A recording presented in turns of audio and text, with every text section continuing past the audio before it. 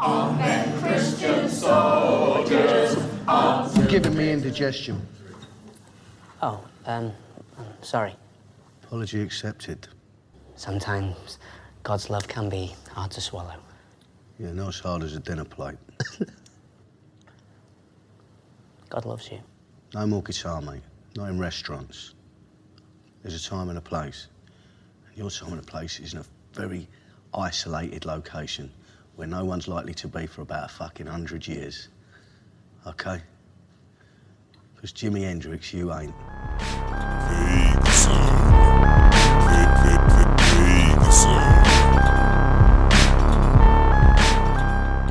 Hello, everybody. Welcome to episode 57 of Vague Zone. I am Daniel.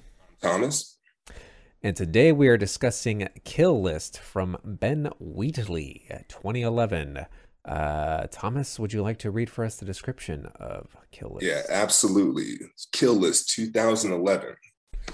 Nearly a year after a botched job, a hitman takes a new assignment with the promise of a big payoff for 3 killings. What starts off as an easy task soon unravels, sending the killer into the heart of darkness. And this stars Neil Maskell and Mayanna Burling.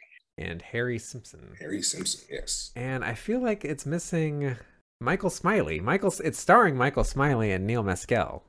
I don't know why. Yeah, Harry Simpson plays the son. I don't think he's very major role. IMDb slipped up on that. Well, and that synopsis too basically reveals the entire plot as well. Somewhat. Yeah, a little bit. It gives you enough direction that it kind of spoils things. But before we get into deep spoilers, Thomas, what did you think of Kill List? I like this movie a lot. You told me to go in blind, and that's why I sort of made that comment about the synopsis, because the synopsis does sort of lift up the veil a little bit and sort of explain kind of what the engine is of this movie. But going into it, I had, I've never watched a Ben Wheatley movie, was completely unaware of what this movie was about or what the tone was. And it's really interesting because, it's a pretty dark movie with some heavy subject matter as far as what these characters are sort of going through. I enjoyed the performances and I really appreciated the editing of this movie. It's really a fluid kind of editing style where there'll be sort of sound from one scene kind of bleeding into another. We'll be seeing images of characters sort of doing something. And it's just the finishing of a conversation, or there'll be just a lot of stuff in silence or just with a little bit of brooding synth music. And so I like just how fluid and I want to say a little bit erratic with the way that it's edited. I guess not erratic, but it feels like the way you kind of imagine a memory or imagine a story in your past, or so it kind of jumps around. At least how I do. my mind kind of jumps around and mixes stuff up a little bit, and the cuts are really abrupt sometimes, and I really appreciate that stylistically. But yeah, as far as watching this in the frame of we were talking about the Cornetto trilogy right now, so you pick this coming out of Hot Fuzz, and so I feel like it does share some similarities with Hot Fuzz in some way. So I do like the connection of that. I like this movie without getting too spoilery. It is a lot of fucking fun. I had a little bit of trouble with understanding their dialogue in the beginning. I think it would have been helpful if I had to turn captions on. No, I didn't. I just toughed it out and just said I'm just gonna listen very carefully and just try to just decipher what they're saying, because they're speaking the way that they talk is really quiet and muted, and they're a very conversational level, and sometimes kind of mumbled a little bit. And I don't know. I appreciate that. It made me physically draw into my laptop a little bit more and be okay, I really need to listen. And so when it starts to jump off, it really took me by surprise. So it's a really good choice. What do you think about this movie upon rewatch? I mean, I love it. So the first time I watched this, it felt really good. It felt like a discovery. I'd heard murmurs of Kill List, but I'd never gotten a solid recommendation from someone oh yeah, you got to watch Kill List. Mm-hmm. So I think I watched it on like a birthday a few years ago or something. Fun party. And, yeah, we got the projector out, and the audio was coming from the projector, which is like super shitty, so we had to turn captions on. Mm-hmm. Even on a rewatch though, I gotta turn those captions on because I cannot understand their accents. Yeah. And it's interesting that you mentioned the volume mixing, because I've definitely heard that before. That like I didn't have any troubles with the audio, but like I have heard people say that like the dialogue feels a little low at points. But yeah, it's very naturalistic the way that these characters speak to each other and the performances, and during the credits it even says like additional dialogue by the performers. So there's a lot of improvisation here. Yeah, which is cool. Yeah, and yeah, I love this movie. It definitely. It's a movie that can be spoiled. There are big reveals here, and just like Hot Fuzz, I think it's a very different movie on rewatch. Yeah, because you know where the movie's going, and you're looking for. It's one of those things where it's like, I remember the first time I watched it, feeling like there were glimpses of things, glimpses of trouble, and then it gets to where it gets to.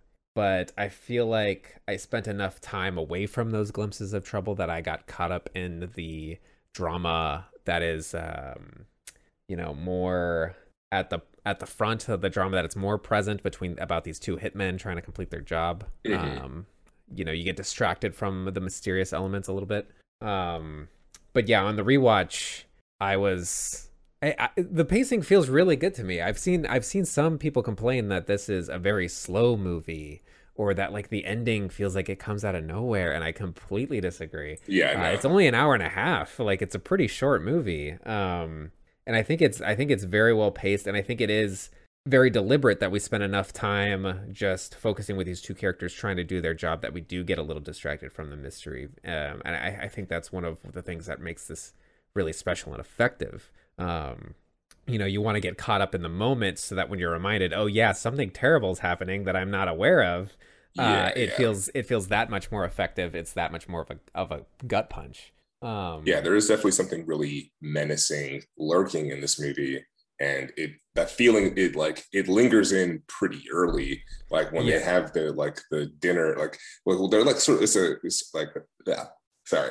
So yeah, Neil Mascal, he plays Jay, and Mayana, she plays Shell, and so they're they have a relationship that's on the rocks, and Harry Simpson, his Sam is like kind of like witnessing they're this couple sort of really struggle to hold it together, and like she sends him to the store to get groceries for this party, and he just comes back with only wine and like toy swords and like fighting with toy swords. And yeah, they that scene, the context surrounding the sword fight scene really changes.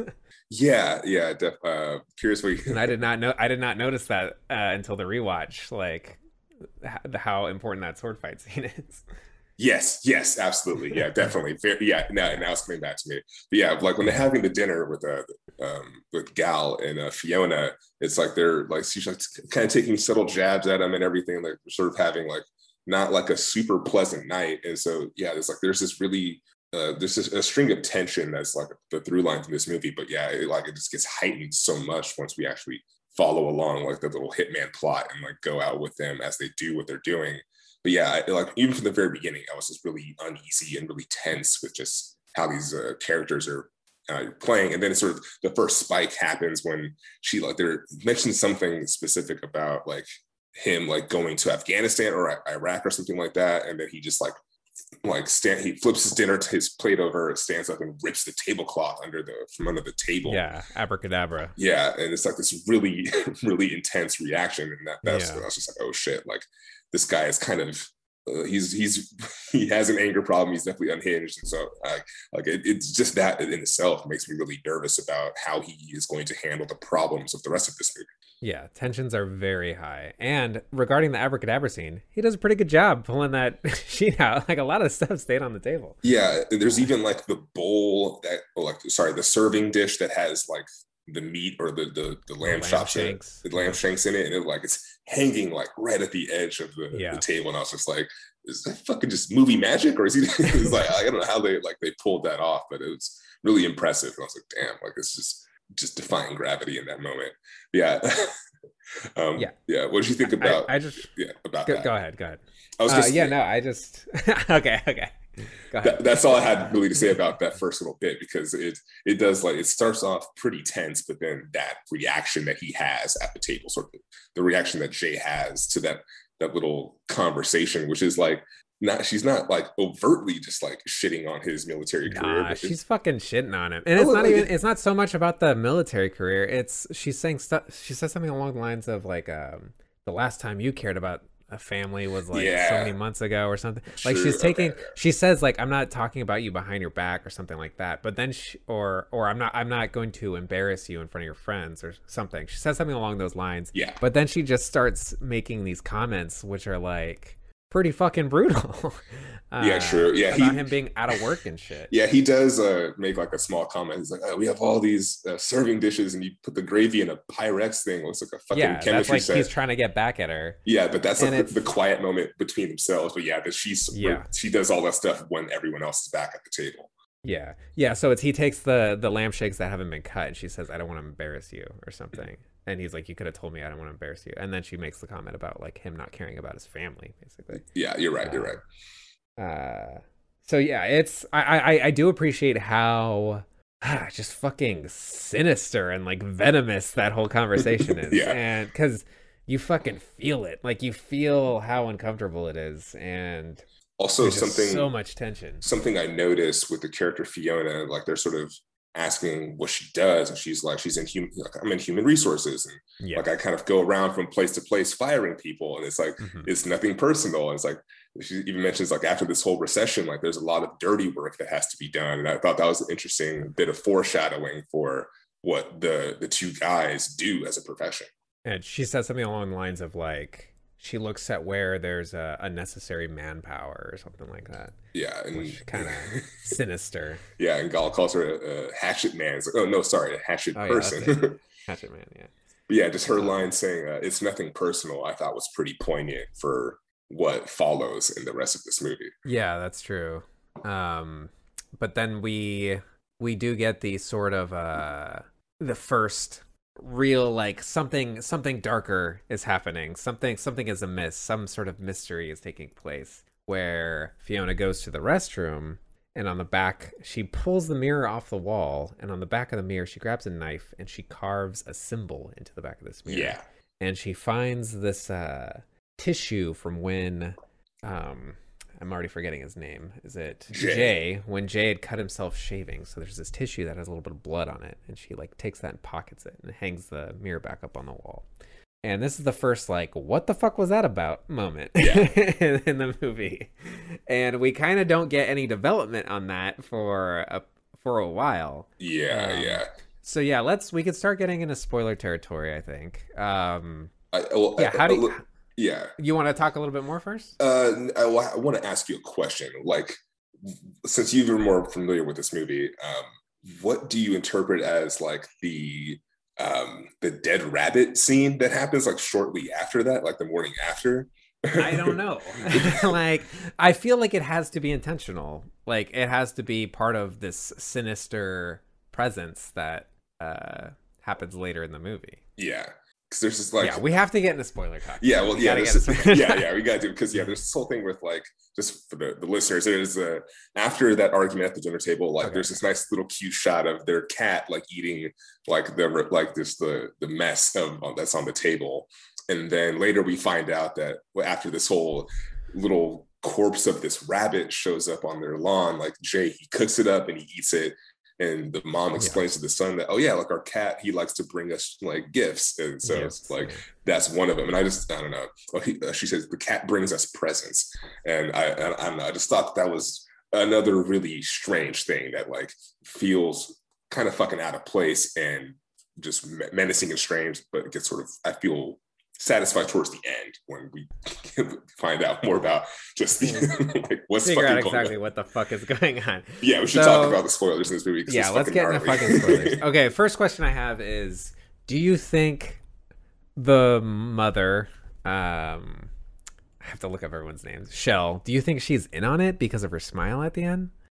I don't know. That's a good question. I wasn't, yeah, her reaction at the end is one of the more perplexing things about the finale of this movie.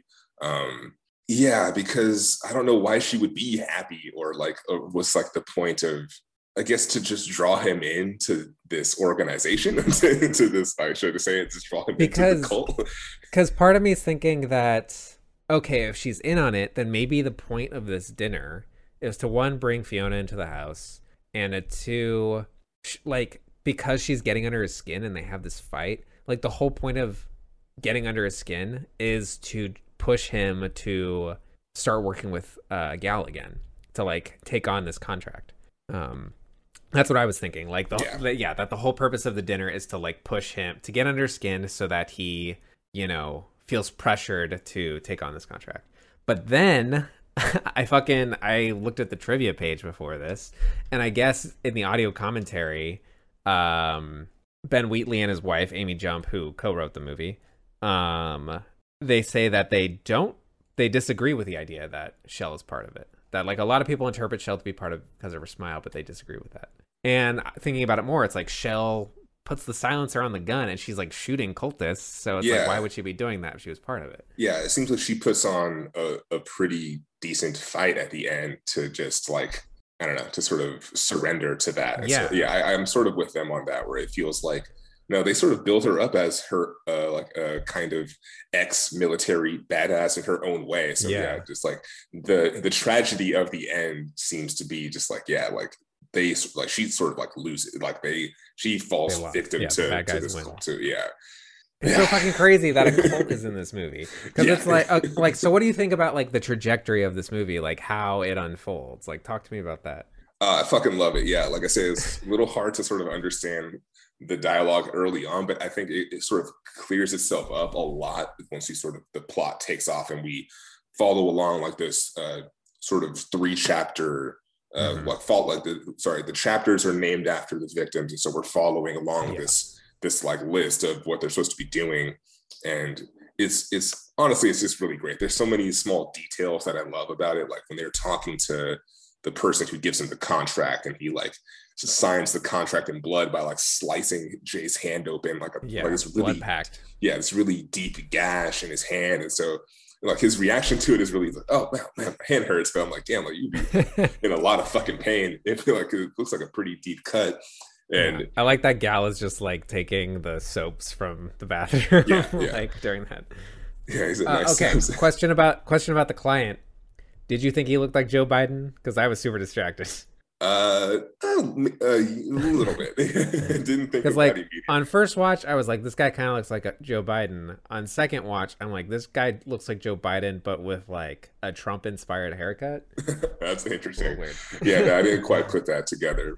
I think I was just more focused on just Jay, because I think Jay's performance is really fucking good. It's my first time watching a movie with this actor Neil Maskell, and he has like a particular brooding look. He just looks like, you know, like kind of scruffy beard a little bit, and just like a very serious demeanor. And so like when the camera is on him, and the way that the camera work is in this movie is like there's a lot of close shots on his face, or like it feels very intimate the way that it's shot.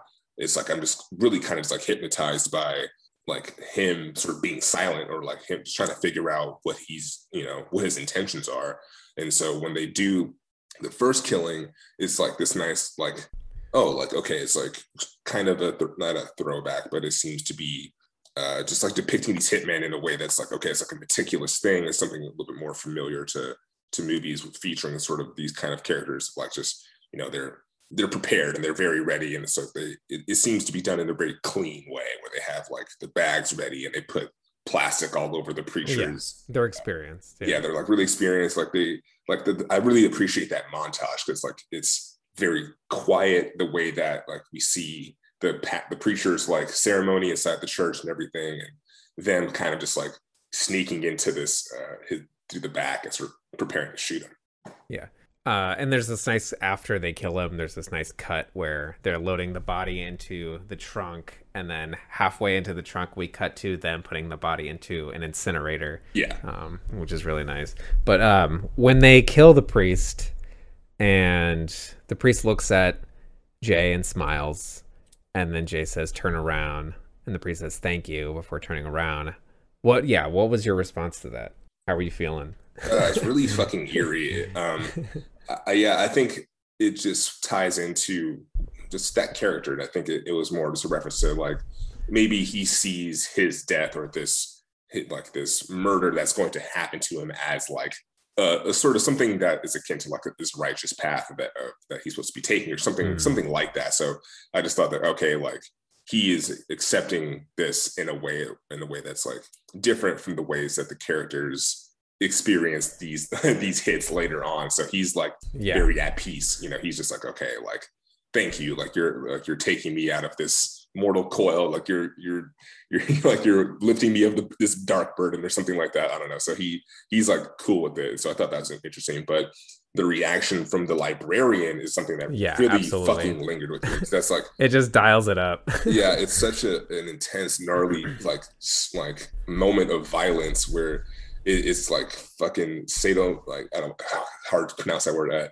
Sadomasochistic. Sadomasochistic, where he's just like I've heard about you, and like, or like I've been, does he say like I've been looking forward to this or something? He just says like, or I've heard about you, and I'm happy to meet you, or something like that. Yeah. And well, he asks like, does Gal know who? Like, he doesn't say Gal, but he's like, does your partner know who you are? And he's like, what are you talking about? Yeah. And he says like, it's like an honor to meet you, or something like that. Yeah. And then as he proceeds to start like beating him and like just wailing on him when he's like tied to the chair, and it's the most brutally violent scene in the movie. Yeah, and he's just like saying thank you, and like while it was happening. And so that was really fucking strange to me. Yeah, that's cool shit. Meanwhile, Gal is like fine. I don't even remember this. Like I remember like the librarian saying like thank you and like knowing who he is, which is fucking weird and creepy. But I completely forgot that like Gal finds this folder that has the symbol that was carved onto the back of the mirror. Yeah. And then like later when he's like looking through it, there's like photos of them. And like I'd completely forgotten about that.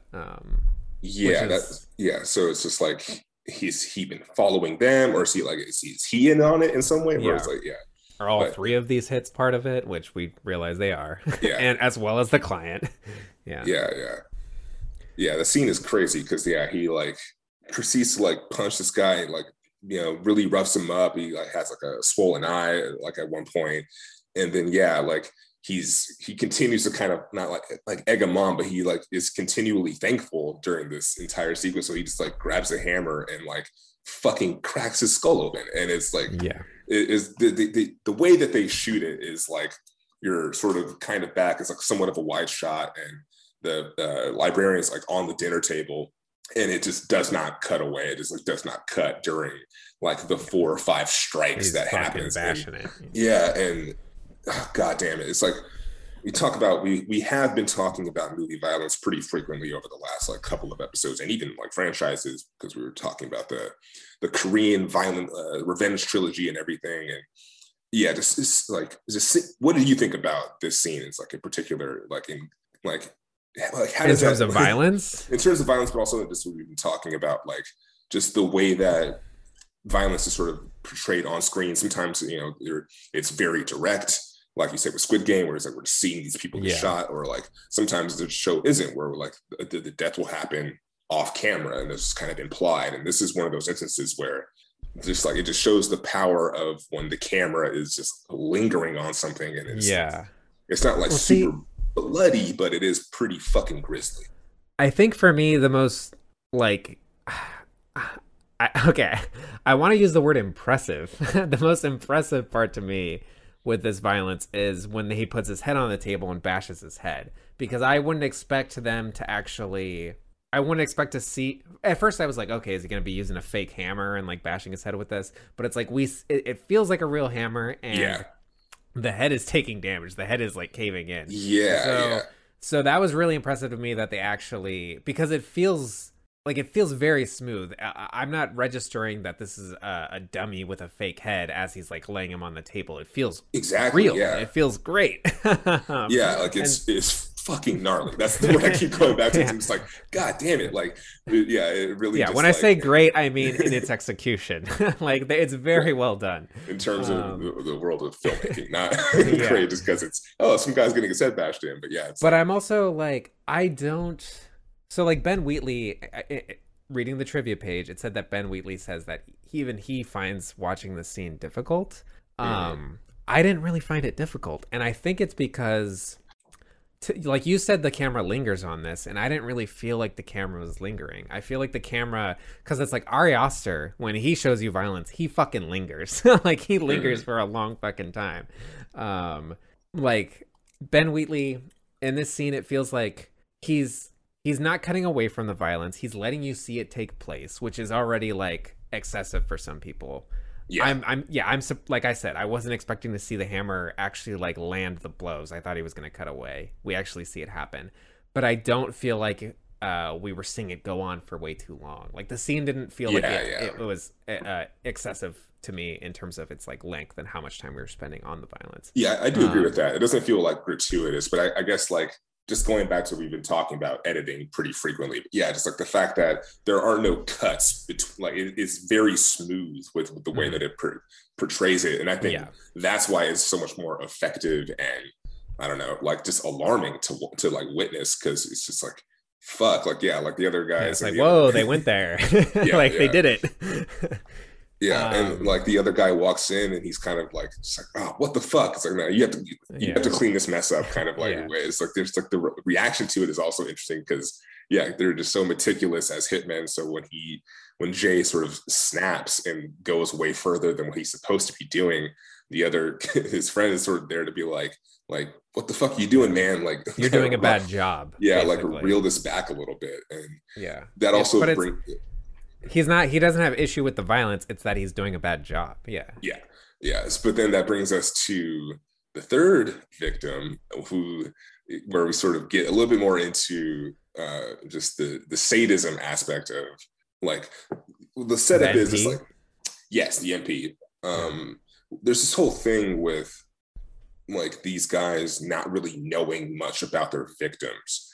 And is it right that it's the MP where they go to his It's the librarian where they go to the warehouse. Oh, so gotcha. They check the warehouse. So that's another reason why the violence isn't like disturbing, because it's like, this guy fucking deserved it. Yeah, we don't see exactly why, but it's implied that something sinister and awful has been happening to younger people, supposedly children, because it sounds like, because we get the audio. It sounds like the screams of like young girls or boys, like something terrible fucking happening, and it reminded me of that moment. Did you watch True Detective season 1? I watched the first season, yes. Yeah, the season when they find like the videotapes of like this pastor character, or for who the person is who does it, but like there's that great moment in that show where like he's like, you don't want to see what's on this, and like they give you just a very brief glimpse of like a young girl like in the midst of a ceremony, and then it cuts away to just Woody Harrelson just fucking screaming. And it's like losing his mind. But for this, I think it does it in a even like more subtle way, where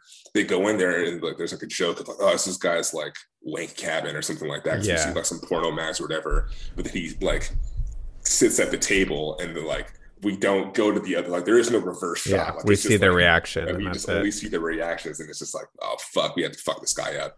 I guess it was reminding me of this the subsequent murders that happen. Not murders, I guess hits that happen after the librarian, where they sort of go to find the people that filmed it. Sorry, what was it that they were? Well, I think he says like, where is it coming from? Like they question the librarian, and the librarian gives them an address of like where they need to go to like, you know, higher up the food chain, basically, of this brutal, violent perversion. But yeah, they go to the place, and the maybe this is what you're getting at, but there is like a disturbing detail, which is like, we get to the place, we're not seeing anything happen at this place. We don't even see the violence occur. Well, most of the violence, we do see some violence occur. Yeah. But like he walks in, and a man is already dead. A dog is dead. Sorry, Jay goes in. Gal is waiting for him. It's taking a while. Gal goes in. A man is dead. A dog is dead. He's looking for Jay. And on his way to find Jay, he passes a mattress, And that to me is the disturbing part. Yeah, Because yeah. it's like, okay, this is where they've been doing whatever was happening on those tapes. Yeah. Yeah. That grosses me out. Yeah, and then it does so fucking well with just like letting the audience bridge that gap and like sort of fill come in up the with blanks. like that's what I think makes, we've talked about horror, like that's what fucking makes horror so powerful is like the not like the tension, like the building of the tension, like the like just playing with that, but also when we hear about these fucking gruesome things, like sometimes showing Our it to us, imagination is worse than anything you'll see. yeah, absolutely. Like, yeah. And it's just like I said about True Detective, it's just like just the very brief little bit that we get, then we get this sort of reverse shot out of it. It's just like, fuck, it's just like our minds just start going crazy trying to fill in those gaps. And the master is like, like it happened so briefly, it didn't even like fully register. I was like, holy shit. You mentioning it now makes me think like, that's extremely grim. But yeah, like terrible. It continues through like this sort of corridor kind of set of reveals with like, he goes in and then the guy has like his face bashed in. Like the other guy is just like slamming this guy against the wall. And it's just like, God damn, man. Like it's just really, really well done. I remember when I was a kid, like a teenager, not like a child. Yeah. I was like on the hunt for like the most disturbing movie I could find. Like it was like this like game my sister and I were playing where it's like, let's find the most disturbing movie.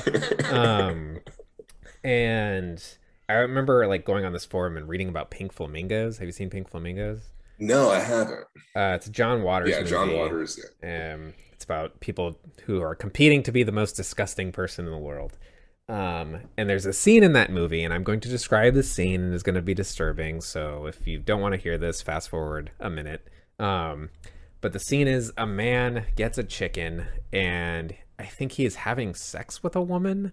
And I think he's like having sex with a woman, and he picks up a chicken, and he has this live chicken between them while they're having sex. And he's like killing the chicken. Like it's real. He's really killing this chicken. There's like blood in the scene and stuff. And like I read about this scene and I was like, that sounds fucking terrible. Like, is he tearing it apart? Like my mind is doing all this stuff. Like, is he tearing it apart? Like, are we hearing its bones breaking? Like, what's going on? Yeah. And I remember watching it and I was like, oh, that wasn't nearly as bad as I thought it would be. It's still terrible. Like he's still actually killing a chicken. And then I think like in the next scene, the chicken is being cooked or something. Like they actually cooked it for the cast and crew. Oh, okay. There you go. They didn't want it to go to waste. Feed your crews, people. Feed your crew. It is still, it is still horribly disturbing that this was, filmed. Yeah, absolutely. But the way it is depicted on screen wasn't nearly as like brutal and horrific as what my mind had imagined. I have that same experience because me and Max, we watched Solo a few years ago, and I watched Solo when I was on that disturbing movie spree. That's great. Yeah. Like that's another movie that's up there where it's like, like we're watching fascists just commit horrible acts towards other people, and I'm gonna get into something really bad here, so if you don't want to hear it, fast forward. But like I don't remember too much of like the violence in that movie or anything else, but there's like a moment where it's like there's just like a piece of shit on the ground. It's like a girl, like they like she's making her eat it or something like that, and she's just like weeping in front of it. And just like fuck, like that. Just that in itself is like it's just like extreme enough, but like I heard so many terrible things about this movie. And it's like banned in countries, and he like can't, it was really hard to find. I can't watch this movie easily. But while I was watching it, I was just like, that's not as terrible as some of the other things I've seen, but it's still like pretty fucking traumatizing and within the context of what these characters are going through. And I think for me, it's like usually what is more disturbing or like what grosses me out a little more is just like thinking about like, why would someone do why would someone make this? Like who is the person who's like, I need to make a movie of this? Like it's like we all love going to the cinema. I have an idea that would be great for all of us to gather. What is wrong with that person? And like what is going on in their psychology? Definitely. That bothers me. But who is this for? Exactly. Who's enjoying this? But going back to Kill List. So remind me of the MP part. Like that part's a little fuzzy. I only watched this once. So so after they find out the folder that their photos are in this folder, they want to back out of the job. Yeah, and Jay is like, we can't back out. Like, he's too committed to this now. But both Gal and his wife, Jay's wife Shell, want them to get out of this job and like try and find replacements or something. The client says, no, you have one more person you got to kill. It's this MP. And that's when we get to the cult. And the thing I love about this cult scene is, I mean, first, one of the weird things about the scene is that like this woman is being hanged, and I didn't realize she's covered in money.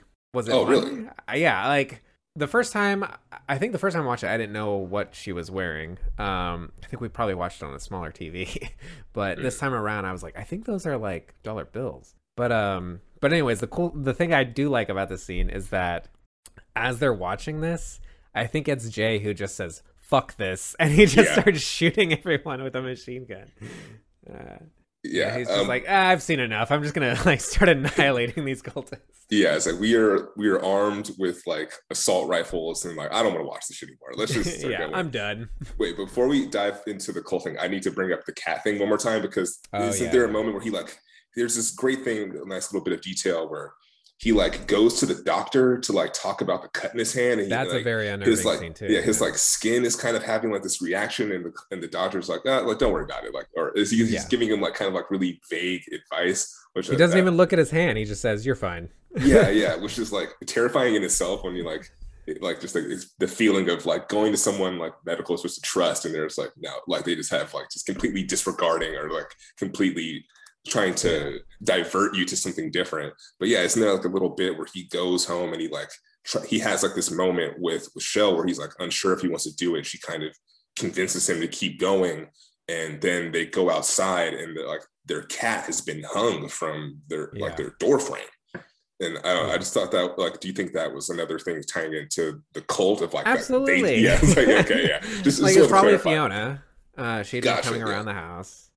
She's been coming around the house. There's a shot of her lingering outside of his hotel room when he's inside the hotel. Yeah, she's just like out there in a white dress. I saw someone saying like maybe this is happening in his head, that like this isn't real, which is like interesting. We've seen him look out his own window before, as like at the hotel, between jobs and stuff like that. So it doesn't seem unusual to me that he would look out and see this woman, not knowing who she was because she's so far away. But yeah, it's a strange scene.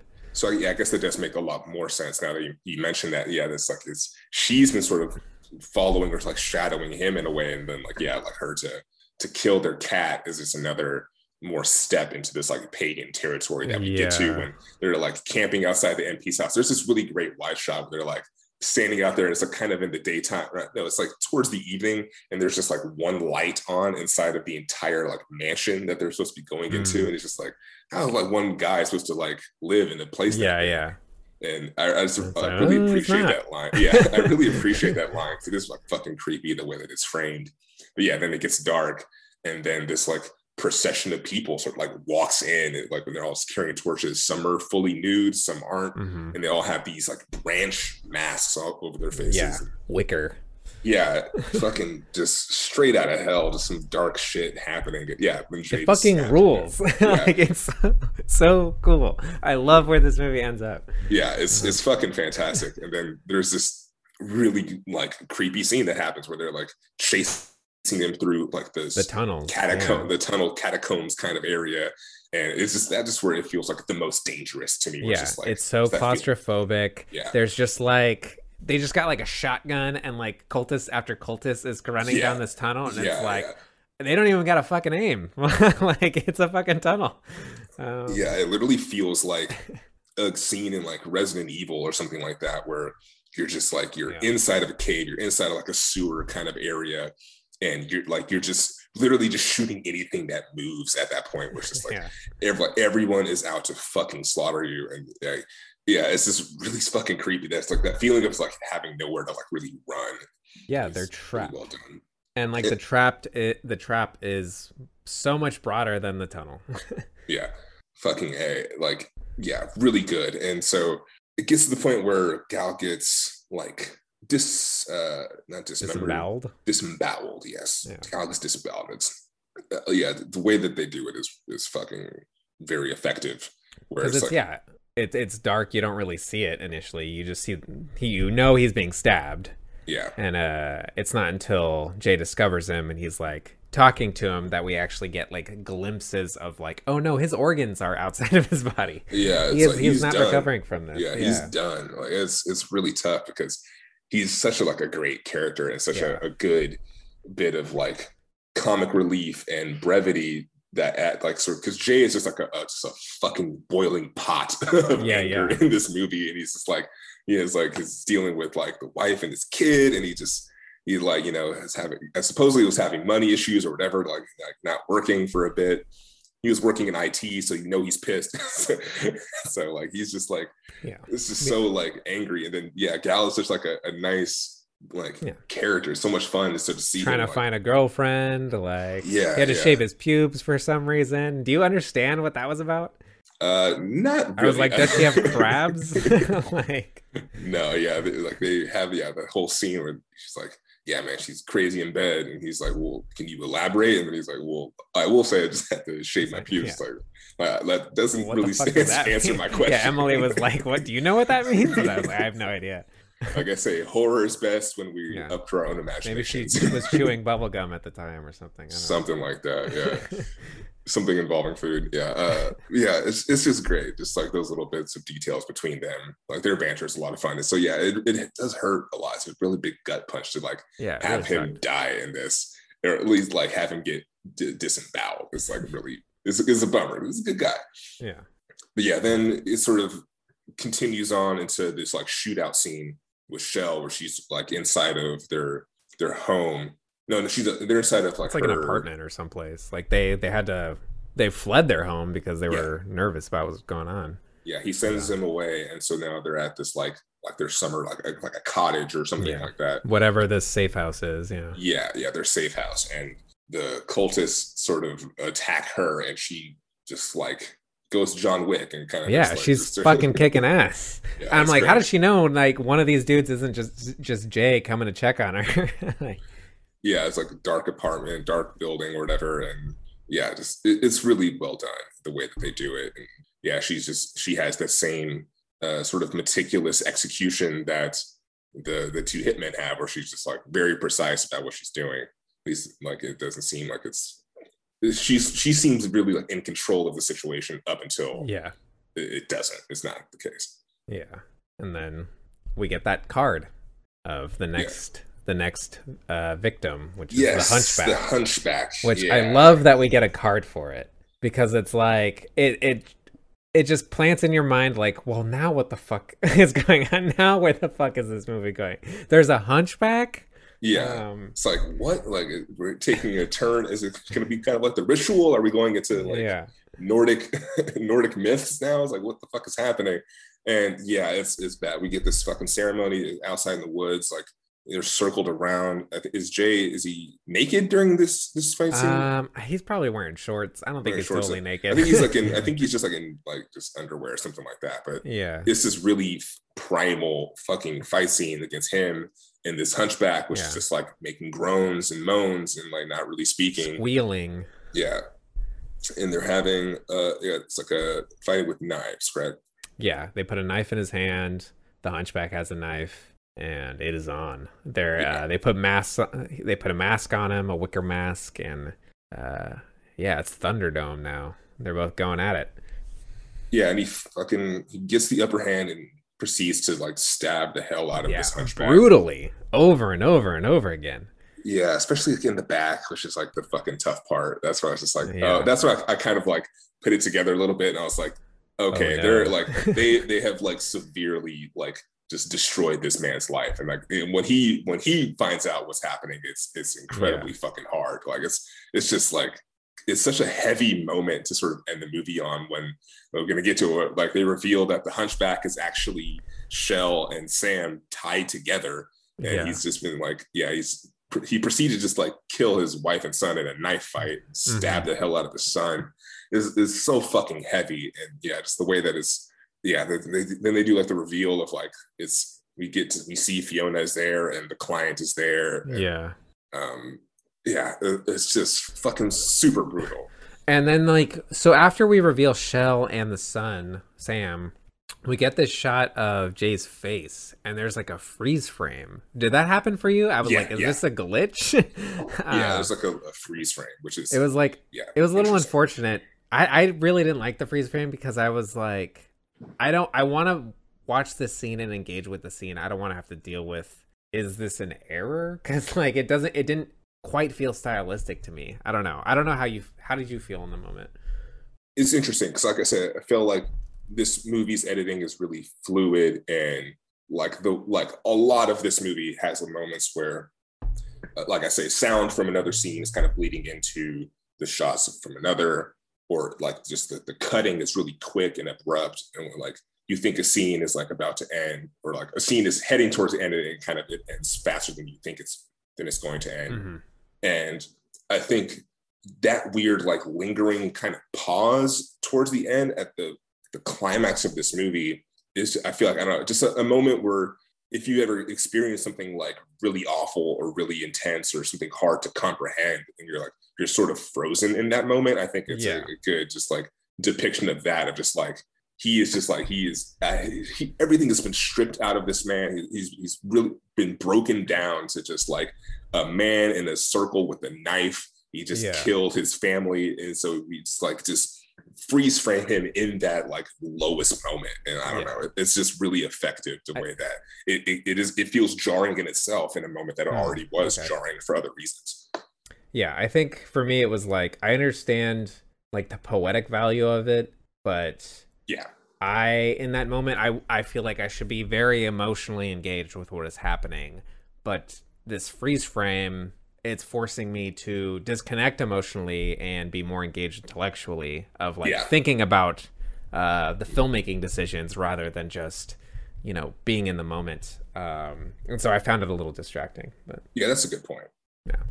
But the ending is just one of those climaxes of a movie that just like really fucking sticks with you. And I think that's why it's such a good choice of this like choice of the week or whatever. But yeah, like I posted about this movie on Instagram, and a lot of people like were like, yeah, this movie's fucking awesome. I really like this movie.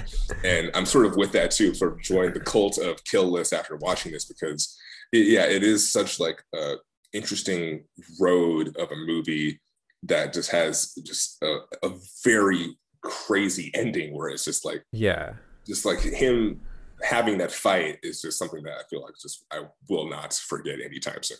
Yeah, it's a hitman crime thriller where the hitmen don't know they're in a horror movie until the very end. Yeah. Like this really Resident Evil, more like Resident Evil 4 kind of ending, where it's just like, all right, now you're going to deal with the cult, and now you're going to have to do some really heinous things, and just be really disorientated. And it's just really well done. And it ends before you really know, okay, well, what does this mean? Like we know that things have gone wrong. This man has done something awful, and he's been tricked. He's been trapped in this situation.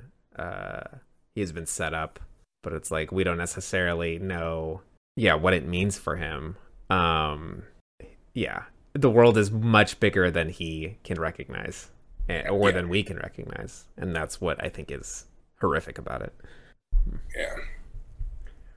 Is that it for Kill List? What do you think about the Bible club inside of the hotel? Like the scene is just fucking like just so great to me, because like they're like having like a little meal after one of their hits, and they're like Jay and Gal are having like a little like a meal inside of a restaurant that has like no one else in it besides like this little prayer club.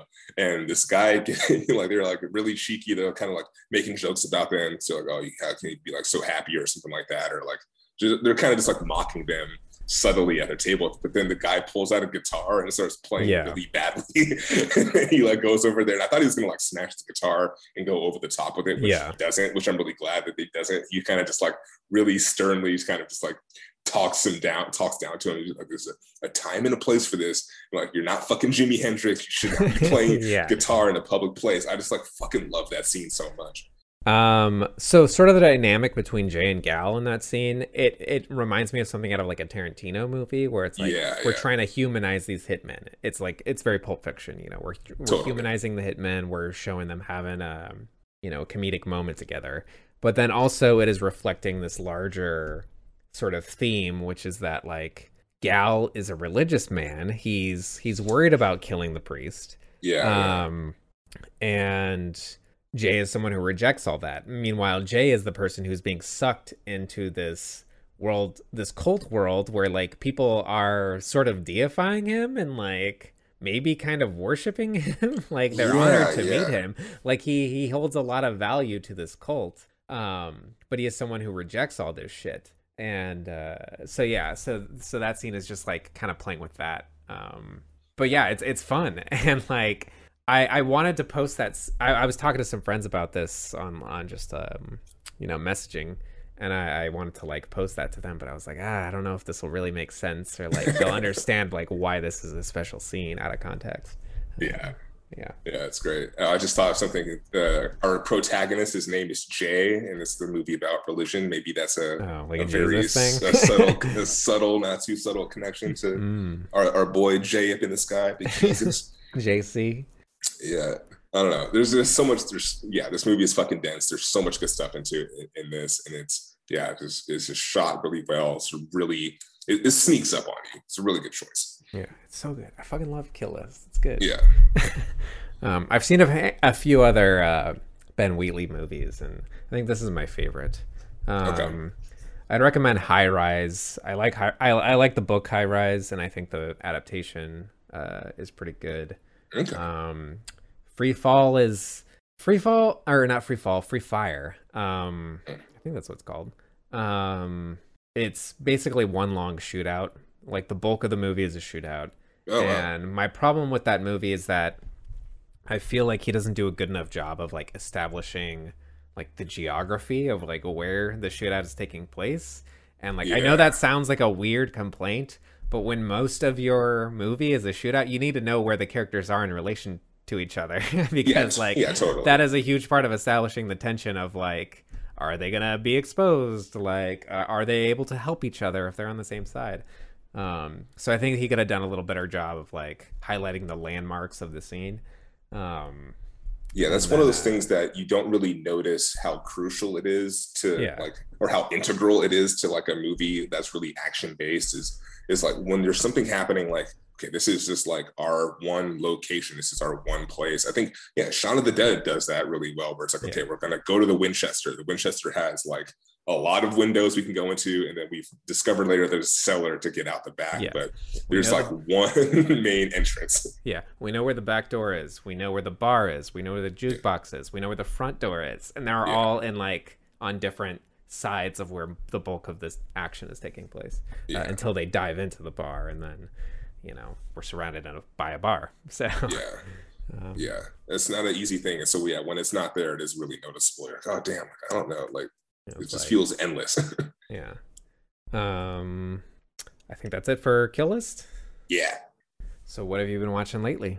So I finished the Nightmare on Elm Street franchise. That is a huge achievement. I got that PlayStation trophy. It's it's an interesting one. I just want to briefly mention the remake that came out in like 2010 with just want to make sure I get this guy's name right. I'm already forgetting it. He played Rorschach. With Jackie Earle Haley as Freddy Krueger. And one thing that really stuck out to me in this movie is the fact that it is like it's a remake of the classic film, and it does things like pretty similarly, but it doesn't take too big of deviations. It's not like a shot for shot remake, but I think they missed a lot of marks with just taking a lot of the fun out of Nightmare on Elm Street, just because the entire concept of the movie of like fucking crazy child killer from the past like showing up in the kids' dreams is just, it's fucking absurd in itself. And even though the first one is like played fairly straight, they do have a lot of fun with like I say, like Freddy stretching his arms out in the beginning, or like just the ridiculousness of how they portray Freddy on screen is always kind of there from the beginning. It gets really slapsticky and crazy as the series goes on.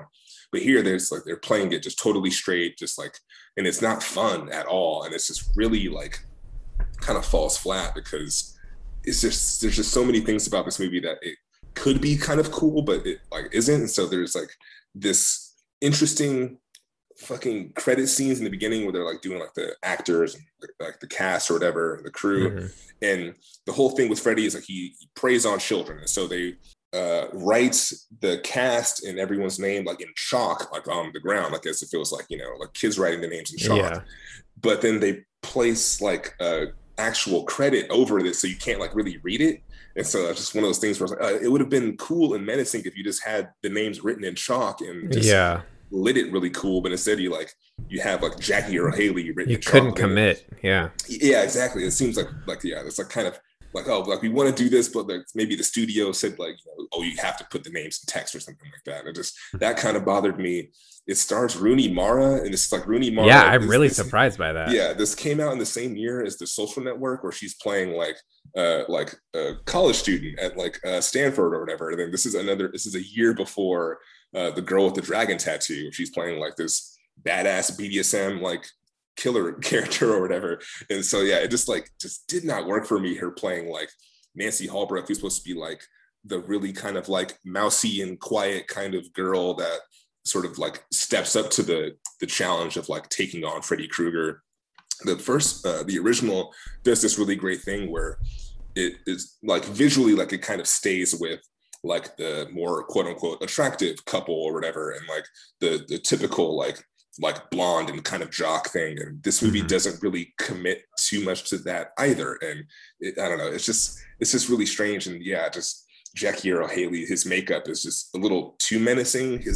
They make him look sort of like a primate, kind of sort of, just like when you like take his distinguishing features away and kind of just like make him like a really realistic burn victim. Like he kind of looks like kind of like a chimpanzee in some shots. And I was like, this is like just not working for me at all. So they clearly wanted to take a darker route. And hearing you talk about this, I was like, I wonder when this came out in relation to The Dark Knight. And I looked it up, and Dark Knight was 2 years before. So I wonder if it's like that sort of thing where it's like, we got to cut out the seriousness. We got to try and make it feel more grounded in reality and like a darker tone. And it's like, you can't make it grounded in reality because of the nature of Freddy Krueger as a character. But like, I don't know, we can make it a little more gritty, you know? They do, because at least in the originals, like, it seems like they never really let Robert Englund and Wes Craven go fully into like Freddy Krueger is like molesting these kids' territory. It's more like he's just a killer. It's not really stated that he did anything more sinister. But in this one, it's like, no, I'm not fucking him. I'm just killing him. Like he's just angry that you fucking lit him on fire. So he's just coming back and just making really bad jokes and, you know, killing these teenagers. But in this one, like, no, like there's like this whole reveal where like they go into like Freddy's like lair and everything. And they find like a box of pictures and she starts crying over it. And it's just like, I don't know. It's just really, really heavy. And it the tone is just fucking super mixed. And it's like one of those movies where like this could be like a fun, campy, heightened, like, you know, you take the budget, take the makeup and like put it in 2010 and, you know, you can make it look really fantastic. And I don't know, it tries too hard to sort of replicate shots and replicate things from the original and to, like I said, to dial up the darkness of it. And it does it in a way that's just not fun. And just, I don't know, it's one of those movies where it's just like, it just feels sterile and like it's like everyone's just like really like dour in this movie, and it just did not work at all. And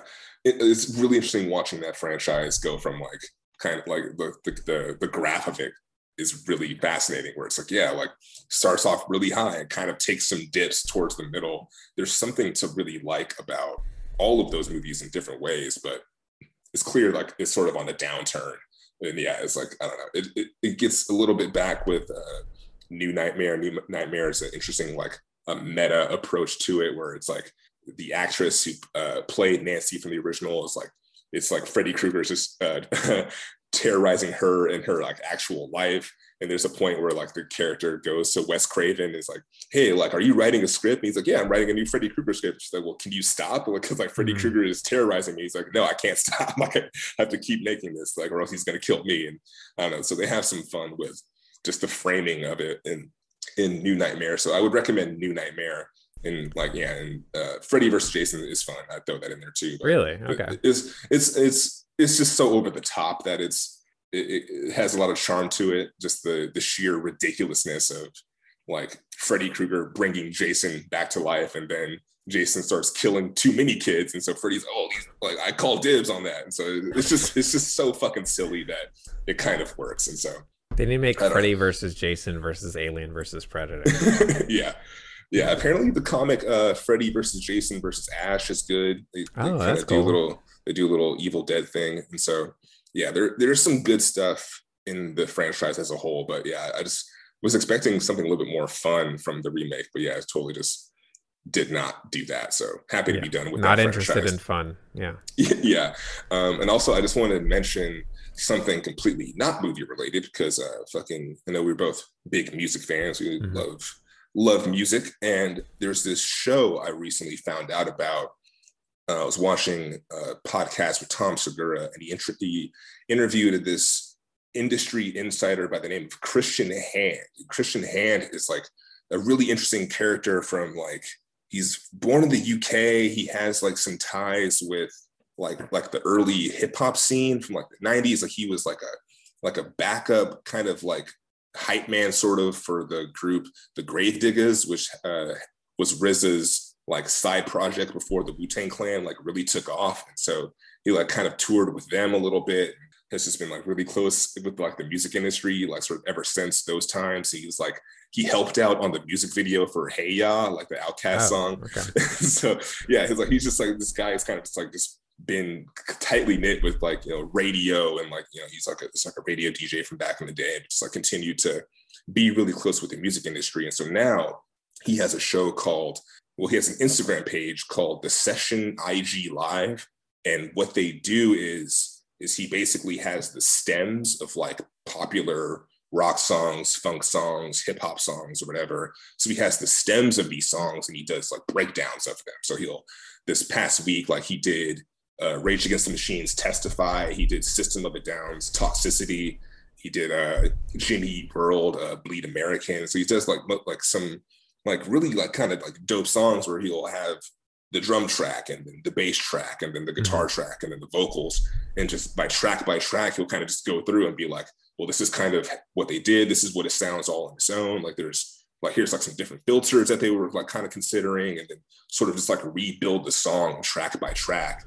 And it's like this really interesting way to sort of experience a song in like an entirely different context. And sometimes the bandmates themselves will be on the Instagram live while he's doing it, and they'll be like making comments. They'll kind of be going back and forth and be like, hey, like, was this like a producer decision, or was this something that you guys kind of just came That sounds up with? really fucking cool.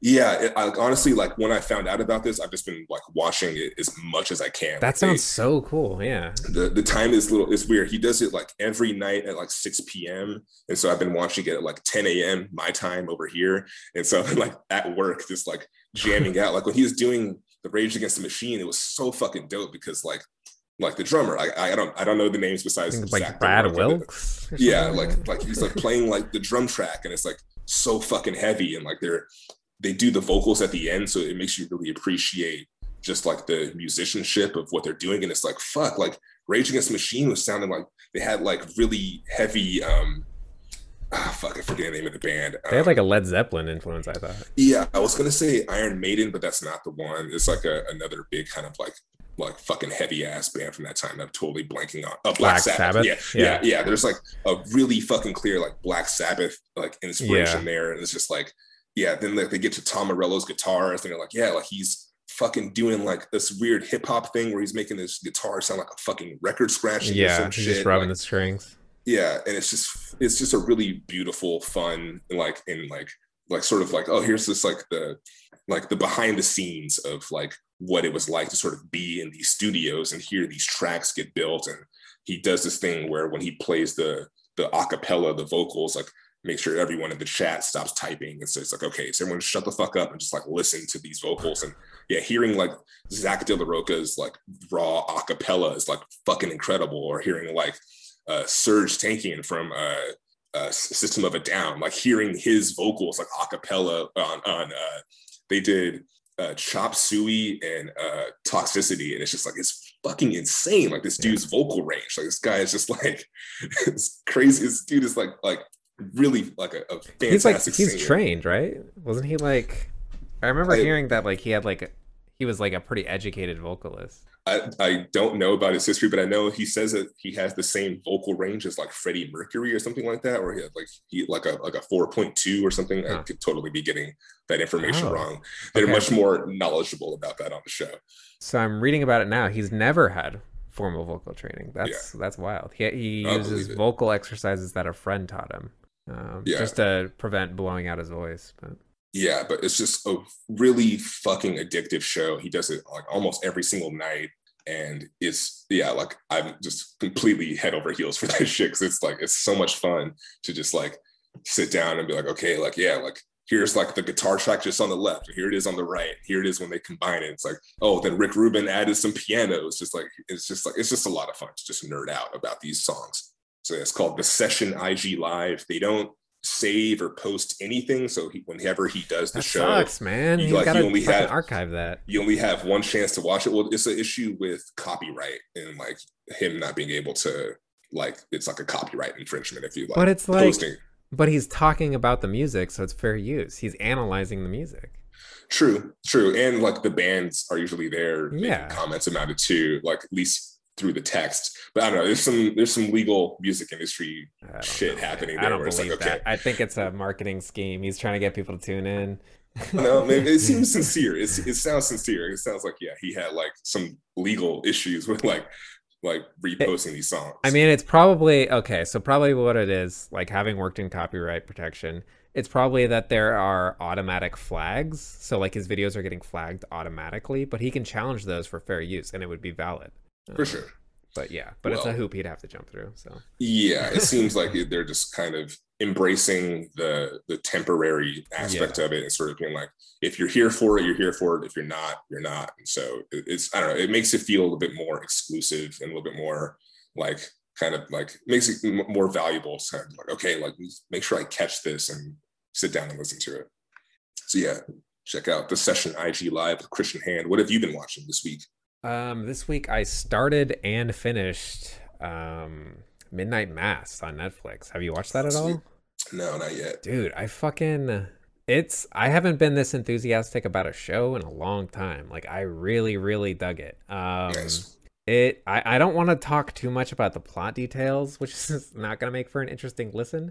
But like within the first episode, okay, you definitely have to watch this because I think it is very relevant to this show. Within the first episode, I think you will know exactly where it's going. Mm-hmm. It's the first time I've watched a show where the production value, like the quality of certain production elements, are almost a spoiler. Okay. I'll specifically say the makeup. The makeup is a spoiler for the show. You know where the show is going. But yeah, it's from Mike Flanagan, who did Haunting of Hill House and Bly Manor. He also did Dr. Sleep. He's becoming like this new, master of horror. And Midnight Mass. One of the problems with the show is there's a few too many monologues. It almost feels like this should be a book or something where we're spending a lot of time like having a character talk about like their perspectives on things, their life philosophy. And it's like I feel like this is something that would be taken care of in a book, not that outside of dialogue. It's a little strange, and I think one of the performers, I'm forgetting her name, doesn't pull off these monologues quite as well. And I looked it up, and it turns out she's Mike Flanagan's wife. So maybe that's why. Little Sherry Moon zombie action. Kate Siegel, yeah. Yeah, exactly. But yeah, it's a fucking great show. I feel like within the first episode, you can get a very good understanding of where things are going, but it is a joy to watch it get there. All of the clues and the way it builds, it's just really fun to see it unfold. And yeah, I dug this show. Midnight Mass on Netflix. Go watch it. I've heard a lot of good things. I've heard so many. Yeah, I need to get on it. Yeah, the performances, I would say every performance except for his wife is phenomenal. Like the villain is really good. Samantha Sloyan, she plays the villain, Bev Keane. You absolutely hate her. And you're like, is this a good performance, or do I just like hate how this person is written? And over the course of the show, I'm like, no, like she's fucking doing a great job. Yeah, and then Hamish Linklater plays this priest. Okay, so to talk about some of it, to give you some idea of what it's about. It's about this community that lives on this island, and the pastor in this community goes on a pilgrimage, and this younger pastor comes back to be a substitute, and this younger pastor has this big box. And it is very clear that something is living inside of this box. Okay. And a couple people on the island have reported that they're seeing this large bird flying around with this large wingspan. And that's basically all you need to know to get going. Okay. It's very, very good. Yeah. Awesome. Yeah, I really want to watch it. I've been just force feeding myself these goddamn Nightmare on Elm Street movies. And yeah, after 9 of those movies, I'm looking forward to a TV show or something a little different. Yeah, watch the first episode. And I was on board after the first. I think we watched 3 episodes in a row the first night. Oh, nice. Yeah. Very cool. That's about it for me. Sweet. Well, this has been episode 57 of Vague Zone. If you would like to contact us, you can email us vaguezonepod@gmail.com. If you have questions, comments, and concerns, let us know. I just posted requests or curious to see if anyone on my Instagram is looking to give us franchise suggestions. If you have franchise suggestions or movie suggestions, you could tweet at us, tweet at Vague Zone on the Twitter. If you are on there, let us know what movies we should watch going into November and December, closing the year out. Yeah, so we're going to be finishing the Cornetto trilogy next week with At the World's End. Yeah, World's End. Am I saying? I think it's just The World's End. I think it's just The World's End. Okay. Yeah, so yeah, The World's End. We're going to be closing out the Cornetto trilogy. We're looking forward to it. All right, yeah, it's been episode 57. I'm Thomas. And I'm Daniel. We'll catch you on the next one. Peace.